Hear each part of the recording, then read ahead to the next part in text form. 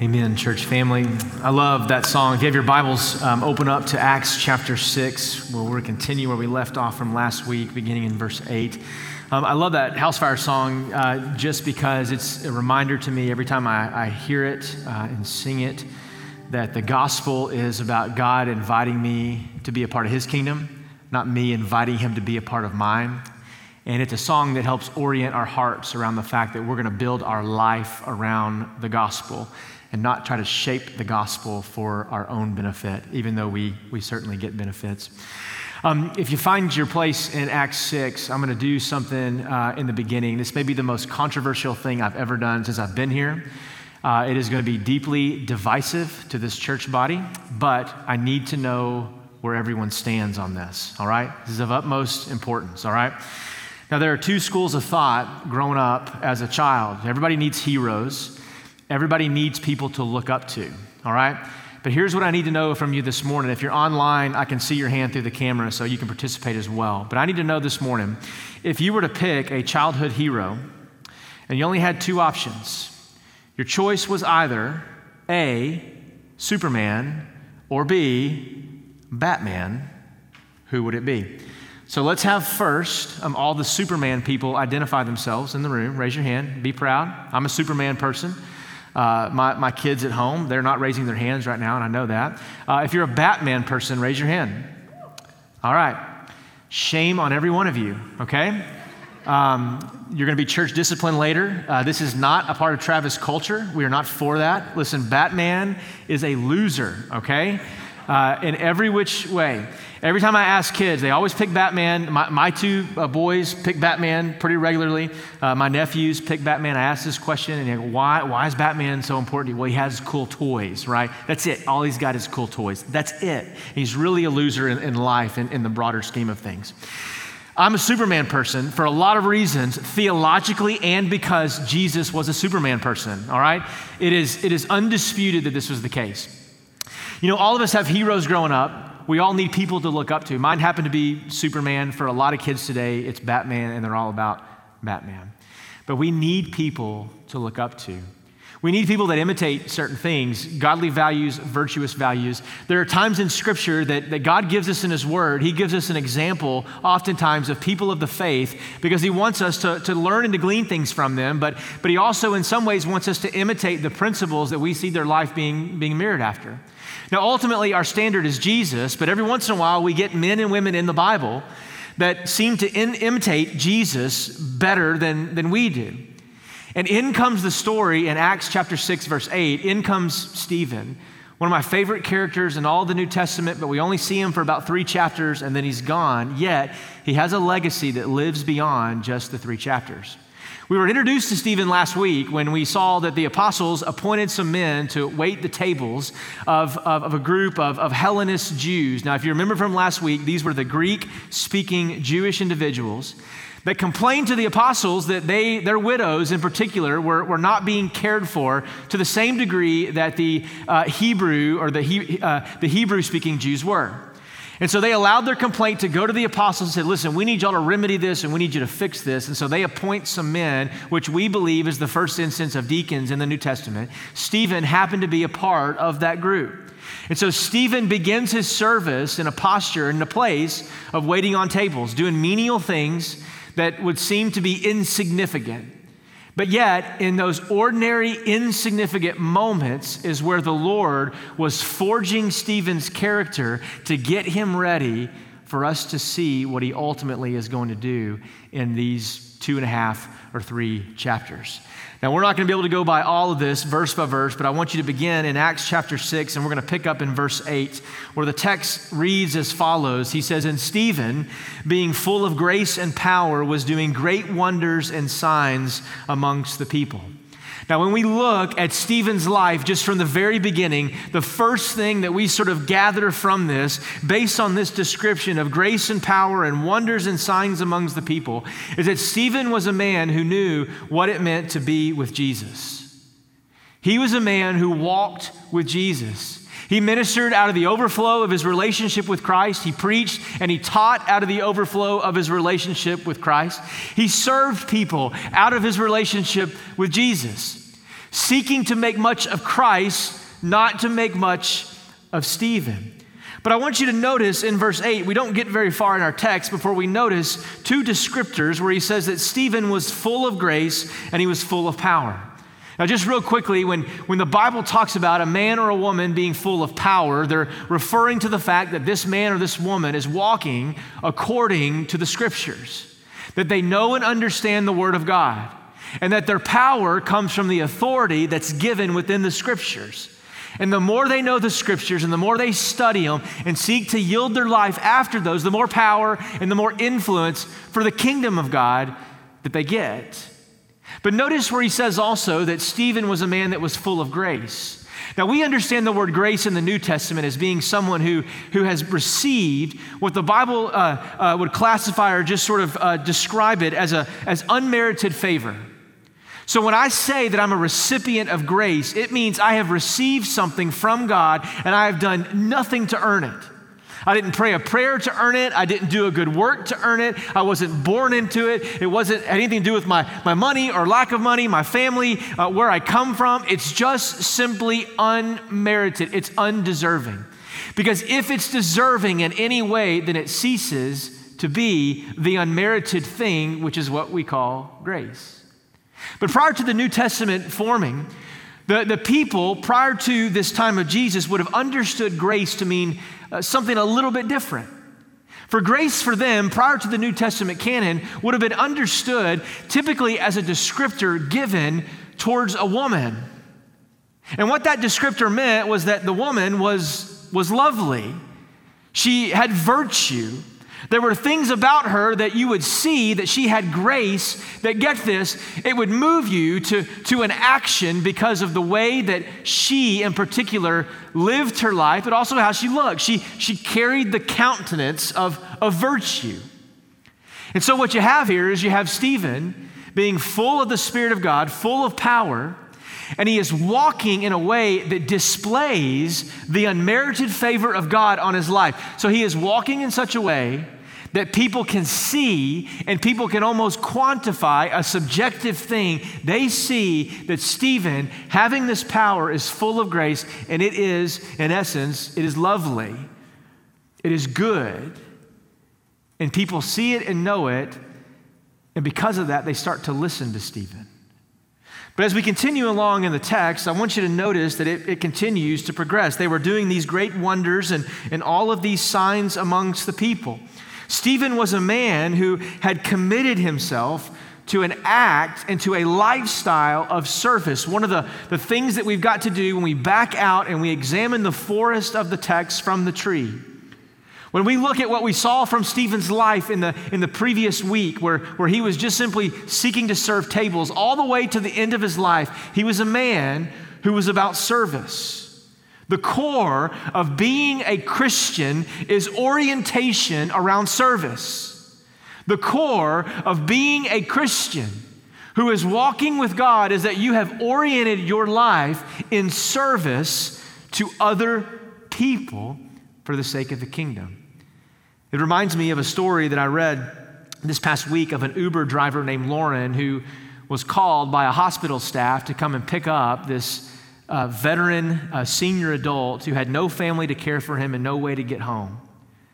And so Lauren was called on Uber. They sent the app. Lauren came, received the call. She takes this gentleman from the hospital. She was paid by the hospital staff to take this man home. She takes him home. He needs help walking up the steps. She goes into the apartment to make sure that this man is okay. And what she notices in the apartment is a wreck. Having no family to care for you, barely being able to care for yourself, your apartment or your home, it will fall into disarray. It gets cluttery, stuff breaks, and over time, as a senior adult often, and most people, you learn to live with it. Well, Lauren saw this, and she saw that this man was in need, and so what she did was, instead of just shutting the door and saying, well, best life to you, hope it all works out, she says, hold on a second, we need to help this guy. So she gets on social media. She gets on Facebook and she puts out a post and says, listen, I've met this gentleman. This is who he is. This is his situation. He has nobody to care for him. Can some of my Facebook community, can you come help? And over a period of a couple of days, over 800 people responded to her Facebook message and went over there. They cleaned his apartment. They upgraded things. They gave him new things. They bought him groceries. They just sort of adopted him as being a part of his family. It's an example of someone who is loving their neighbor. No strings attached, no benefit from it other than just helping someone who is in need. Now, we are called to help our neighbor, but we are also called to help and to serve one another. Oftentimes, we make a distinction that I'm all about serving my neighbor, but I oftentimes can end up in a place where I become neglectful of serving the body in the local church. 1 John teaches us something really important. The world is going to know us by how? By how we care for one another. The world is watching how we take care of each other's needs. And the world wants to be a part of something where we are committed to each other in an authentic way, in a regular pattern of getting into our circles and loving on each other, even in the midst of the circumstance that we find ourselves in. I read just this past week that Barna had produced something pre-COVID where they studied the people that come to church and how quickly they make decisions on whether or not to return. And out of the thousands of people that Barna surveyed, they discovered something that was pretty important and I think is noticeable for us to hold on to today. They said when people come to church, they make a decision in the first 7 minutes on whether or not they're going to return. 70% of people that come to church for the first time or come to visit a church, they decide almost immediately within the first 7 minutes of their experience on whether or not they're going to return the following week. Now, there's a variety of issues at play there. There's a variety of reasons that come to play. But one of the prayers that we should have as a church is from the very moment that someone pulls into our parking lot and walks into our building, that they are greeted by and they sense the Spirit of God and that something is different on this campus and in this place, that they want to be a part of it. Friendly smiles, even through our mask. Somebody told me this morning, I had told somebody that hadn't seen them in a while and they'd been traveling. And I said, well, I'm really glad you got to go on that trip, but I'm really glad you got to come home. And she sort of looked at me and I could tell that she was smiling through her mask. She says, I'm actually smiling right now through my mask. I said, listen, I can see it in your eyes. I'm watching your eyes and I can tell in your eyes that you're happy right now. People can see our expressions even through our masks. And it's important that we convey a posture of gratitude and service. But a couple of things when it comes to service that I think Stephen understood. Number one is Stephen found a place of skill that his skills could be used. So when we're asking the question, where do I serve in the context of a church? Listen, it's a good thing if your skills can be matched up with the needs of the church. Sometimes that works out, not all the time, but sometimes. And so we go looking for a place of skill, but we also ask the question, what are you passionate about? What does it sort of get you going? If it's children, let's go serve in children's ministry. If it's worship team, let's find a way and an on-ramp to allow you to lead and to be a part of that. Or if it's administration or just serving people, we want you to be matched with your passion. It's a good thing. But here's the deal. Sometimes in churches, it's difficult to match skill and passion. And sometimes when we can't match skill and or passion, the response that we have is therefore then we just go and we sit. And we stay in our row rather than continuing to pursue our circle. And I would say to you that if you can match the skill and you can match the passion, great. But I think third and most importantly, when we ask the question, where do we serve? Like Stephen, we just simply go, where's the need? Where's the need? Where is it as a church that, where are we struggling the most to find volunteers? I'll be that guy. What's the hardest position that I can go? What's the one that nobody else wants? Like, sign me up to do that one. Where is the need? And we start looking for needs because the needs are often associated with the people. And my challenge to you this morning, just looking at Stephen's life, make room in your life to do things that make you uncomfortable in acts of service. Make space in your life to be uncomfortable in doing things. Stephen understood this, and Stephen began to speak radically to the religious leaders of the day. And I want you to notice the wisdom in which he speaks. Look with me at verse 9, where he says, "Then some of those who belonged to the synagogue of the Freedom and of the Cyrenians and the Alexandrians and those from Cilicia and Asia rose up, and they disputed with Stephen. But they could not withstand the wisdom and the spirit with which he was speaking." Now, I want you to notice in verse 9 that little phrase, the synagogue of the Freedom. Sort of a peculiar little phrase that he had put there to identify a group of individuals. Why would Luke add this detail for us, and what would be the significance of this? Well, you remember from last week, we said earlier this morning and last week that what group was it that rose up and began to complain to the apostles? It was the Hellenists. It was the Greek-speaking Jew, not the Hebrew, but it was the Greek-speaking Jew who had been living in exile. Well, scholars have taught us that the synagogue of the Freedom was, guess what? These were Greek-speaking individuals. So I want you to notice something in the midst of this. Stephen's ministry evolved around meeting the needs of one particular group, specifically the Greek-speaking Jewish individuals, whom he waited on, and he served, and he met the needs of these individuals. And he does that faithfully. But over a period of time, what begins to happen? This same group of individuals begins to rise up, and they still began to complain and become incensed at what Stephen is teaching. So it's the same group that are doing some of the same things for different reasons in this moment. Now, some of us have the tendency to go, all right, well, in this moment, or the pastor would sort of tee it up and just sort of hit a grand slam, just sort of dotting the I and saying, listen, don't be a complainer. Let's shut down the complainers. Like there's always people that complain. But here's the thing that struck me this week as that was being hammered over and over and over again into my heart. It's not so much what complainers do we have out there, but how many complainers do we have right here? And what I mean by that is not the person to your right and not the person to your left, but the person that's standing in the circle that you're drawing around the seat that you're currently sitting in. And for me, it was asking this question, Lord, am I like these Hellenists at times?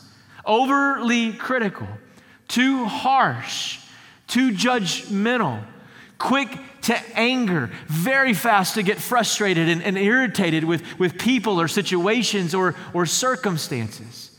And so the question is meant to be asked on the inside, am I belonging to or acting in a way that is similar to this group who belong to the synagogue of the freed man?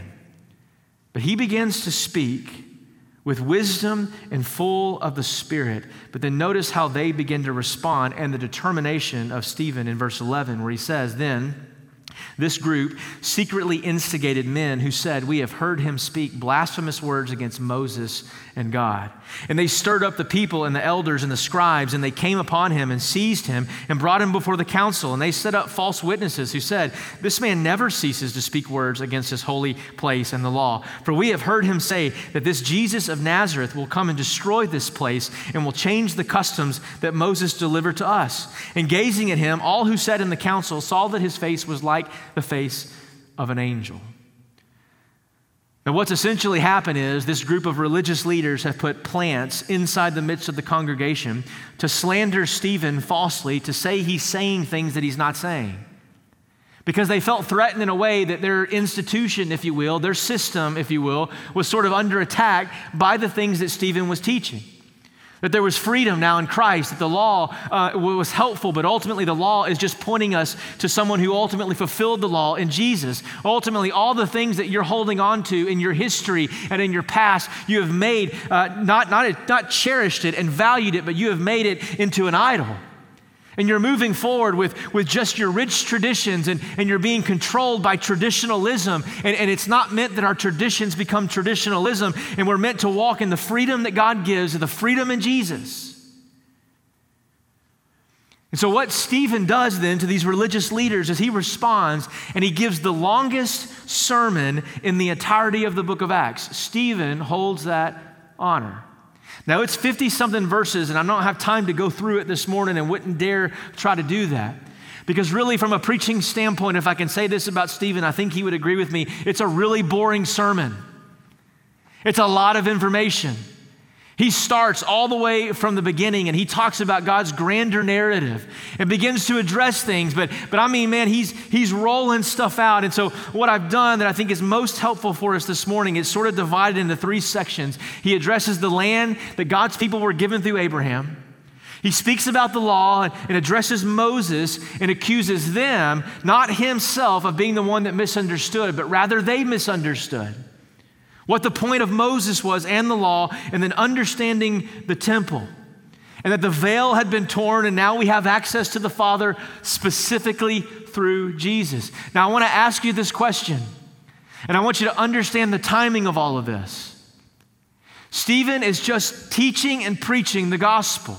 He's sharing the good news, and he's brought in by the religious leaders. And immediately he begins to speak with great clarity about the things of God. And so here's the challenge for us this morning. Stephen understood the Word of God so well that in this moment, guess what? He had studied it for so long and it was so a part of who he was, he didn't have time to consult grammatical commentaries. He didn't go and pull the latest theological commentary on the text, or he didn't go and look at homiletical outlines by pastors and teachers. He didn't study words. He didn't break down the syntax. He just simply, full of the Spirit, began to talk. Why and how? Because Stephen was a man who walked with God and understood the authority of Scripture. For Stephen, he understood this simple truth that is often missed in many of us, that nothing is more important than the Word of God. Nothing is more important for our aim and for our direction. And what we see happen in Stephen's life is the Spirit of God in chapter 7 begins to bring to mind the things that he had committed to his memory, that he wanted to be changed by. And so as he's talking, the Spirit of God is taken over in his life. Listen, the Holy Spirit of God cannot fire arrows you do not have in your quiver. You've got to study and to show thyself approved. It's not this notion that we lay the Bible open and there's some sort of Hinduism or Buddhism here, and we're praying that the knowledge be absorbed. I was in college one time studying late night at an IHOP, getting ready for an exam, and it was about midnight, and my waitress came up to me, my friends, we were studying. We really weren't studying. We were just drinking coffee and eating pancakes. And she said, "What do you study?" So I'm studying for a finance test. I don't know anything about this. It was corporate finance at the time, so this is terrible. She said, "Well, listen, what you got to do is this.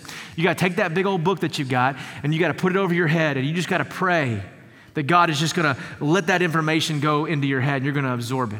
I was like, "You're being for real." She's like, "I believe it. I believe it." Listen, I'm going to tell you something.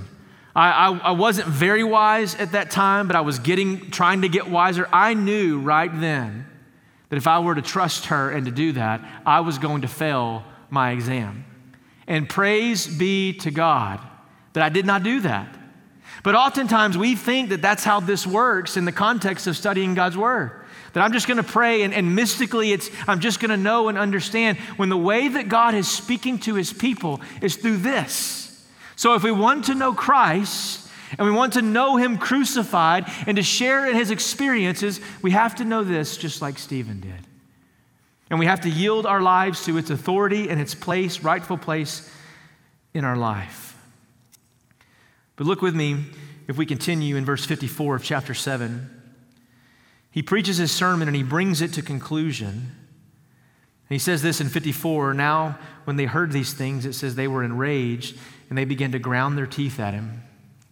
Grind their teeth in anger. Some of you do this in your sleep, right? You're angry about something in your dreams and you don't know, but you're grinding your teeth. When we're mad at someone, we clench our jaws. You ever had somebody so mad at you that you could see their jawline clenched and you could see them straining? I've had that happen a couple of times in just pastoral counseling. They were mad at me for whatever, or the circumstance or the situation, and they were talking to me like this, and I was watching the muscles in their jaw just going, they are really mad, like really mad. And so these people were incensed at what Stephen was teaching and what he was proclaiming. But he, 55, being full of the Holy Spirit, gazed into heaven, saw them. He saw the glory of God, and he sees Jesus standing at the right hand of God. Now here's the question before us this morning. We know from elsewhere that when Jesus ascended to the right hand, he entered into a posture of not standing, but what was he doing? He sits. And why does he sit? To signify that his work is finished. He's done. It's complete. He has defeated sin, death, and evil, so he no longer needs to stand because he's not working anymore. He is sitting. There he sits. But yet in this moment, Stephen is able to see into heaven, and he sees the glory of God, and he sees Jesus standing at the right hand of God. Why? Because I think it looks a little bit like this when we go to graduation ceremonies. When my kids graduated from kindergarten, you know that there's a kindergarten graduation for kindergarten. I didn't have that growing up. But you go to kindergarten graduation, and it's awesome. I think it's infinitely probably better than high school graduation, okay? And these little kindergartners, they come in and they parade them in at the school that my kids were at. And when they come in, you know what we do when those kindergartners come in? What do you think we do? Stand up, show some respect, son, right?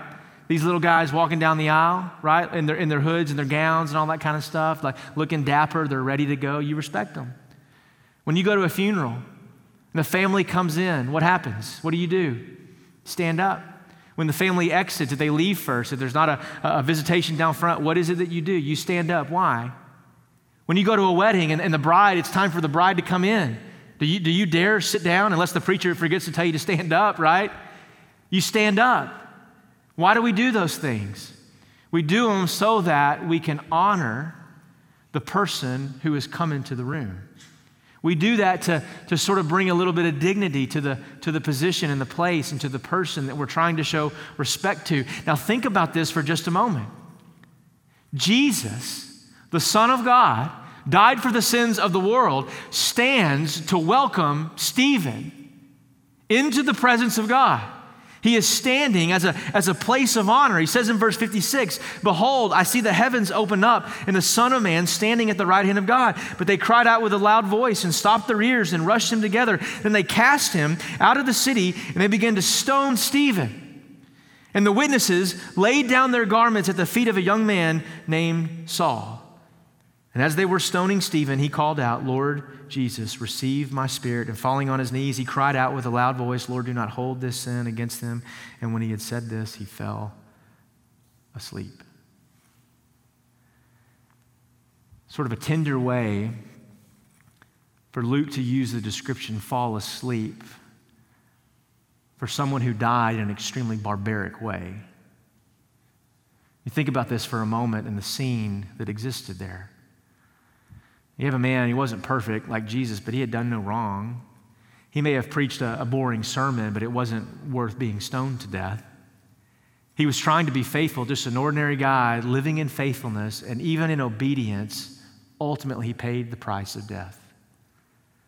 What I think is intended by that phrase, fall asleep, I think it's a tender way for the Lord to remind us that when we breathe our last breath in this life, that in the very next moment we wake up in the presence of the Lord. We fall asleep in this life to wake up into the next. And he's reminding us that no matter how horrific and barbaric the death, that when God brings us home in whatever form that is, that it's a good thing. And there's almost a gentleness there in the moment of that. But what I find highly ironic in this moment is the audience that now is looking upon Stephen as he's being killed. You notice that it says Saul was present. We ultimately know, if we know about Saul, who's later converted to Paul, we'll read about his conversion in the weeks ahead. But I find it highly interesting that in this moment, as these rocks are being hurled at Stephen's body, and the blood begins to leave his head, and he begins to lose consciousness, and he begins to get ready to breathe his last breath, to fall asleep in this life, to open up into the next.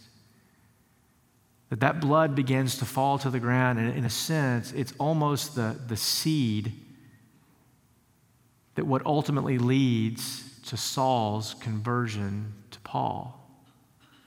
Yes, Saul was confronted by the Lord, But Saul witnessed this moment. It says that he was not just persecuting Christians, but he was practicing and exhibiting a sense of barbarity.